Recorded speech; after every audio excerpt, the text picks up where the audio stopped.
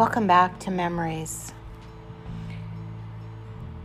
In a time like this, when we're all experiencing something really disturbing and unique and something none of us have ever gone before, it's a good time to take a little while and listen to a story that maybe can transport you somewhere else. I wish I could say this was a happy story or a story that has no underlying circumstances, but that's not true. But nevertheless, it's a story, and I'm glad you're here to join me. Today's episode. In families like mine, there is no worse crime than telling the truth. Secrets. Everyone has them. Secrets need to be protected, denied, defended, excused. My mother had been married before my father. How did I know? I came home one day to find an older man with graying hair and an unshaven face. A man old enough to be my grandfather. The man sitting on the rocker on the front porch. Dressed in new breeches with his white hat sitting on his lap, he was talking with my mother. She had been crying and her face was all puffy. And when she saw me, she stood up abruptly and moved fast away from him. I wasn't used to seeing any man other than my own father sitting on that rocker. So I just went into the house, not asking any questions. I didn't feel like I'd want to know the answers. I peeked out the window at them, and then I looked past the house to the road, and I noticed a car sitting out there with a girl inside. She looked to be about a teenager, and she had long blonde hair. She waved when she saw me looking at her.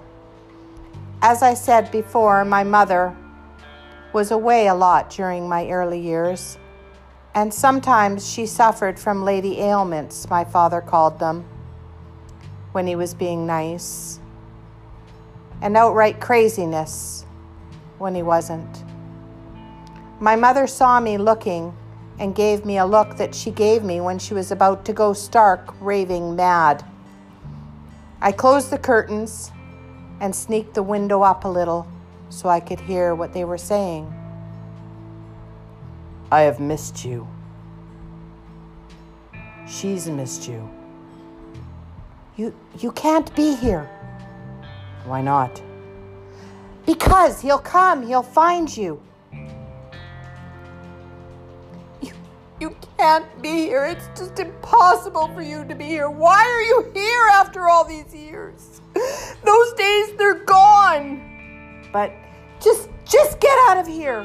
What about her? No, I don't want to hear about her. I don't want to hear anything about her. I don't want to hear about you. I don't want to hear about her. I don't want to hear about any of it anymore. I gave up that part of my life. I told you I didn't. I opened the curtains because I heard a voice I knew to be my own father shouting, "Who the hell are you?" The man stood. I was just seeing if I could find some hospitality here, a glass of water on this hot day. My own father looked the man up and down with a look of contempt on his face. He wanted to ask him more. Where's the boy? Where's Buster? My father asked. In the house. I gotta get going, the man said. Thank you for your hospitality. My mother never answered him and walked into the house slowly behind my father. Who was he? How on earth would I know? Can I get you some ice cold tea, dear? How was your day? My mother, Rose Flagg, was not who I thought she was when I was a young boy. She was a woman more complex than that. A woman who had had a life before me and before my own father. A woman who had been married at 13 and had ran from a life, for her life, from high on the mountain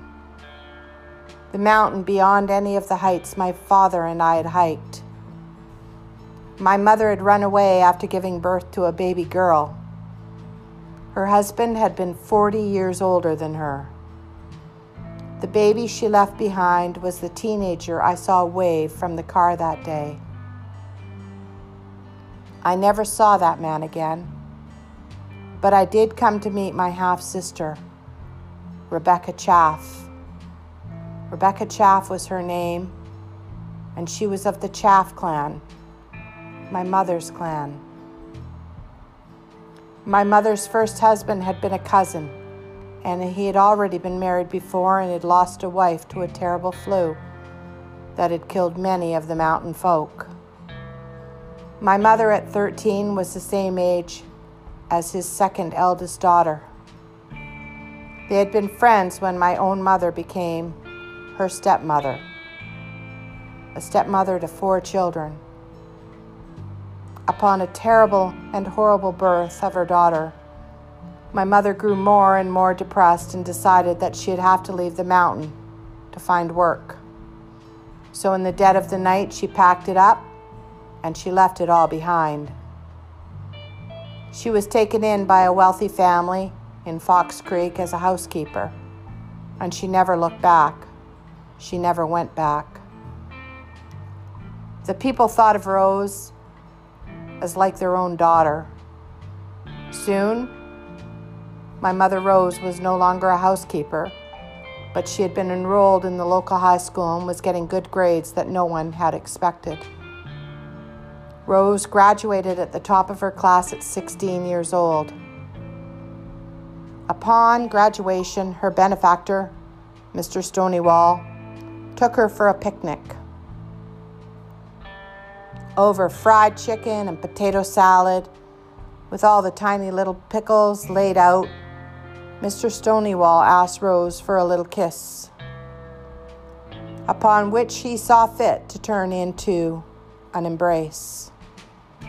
He then pushed her back onto the blanket, and when she tried to scream, he proceeded to tell her through clenched teeth and with a hand over her mouth that she owed it to him to be a little nicer. He raped her, not once, but twice that day. She did not tell Mrs. Stonywall, who was already frail and always worried about everything.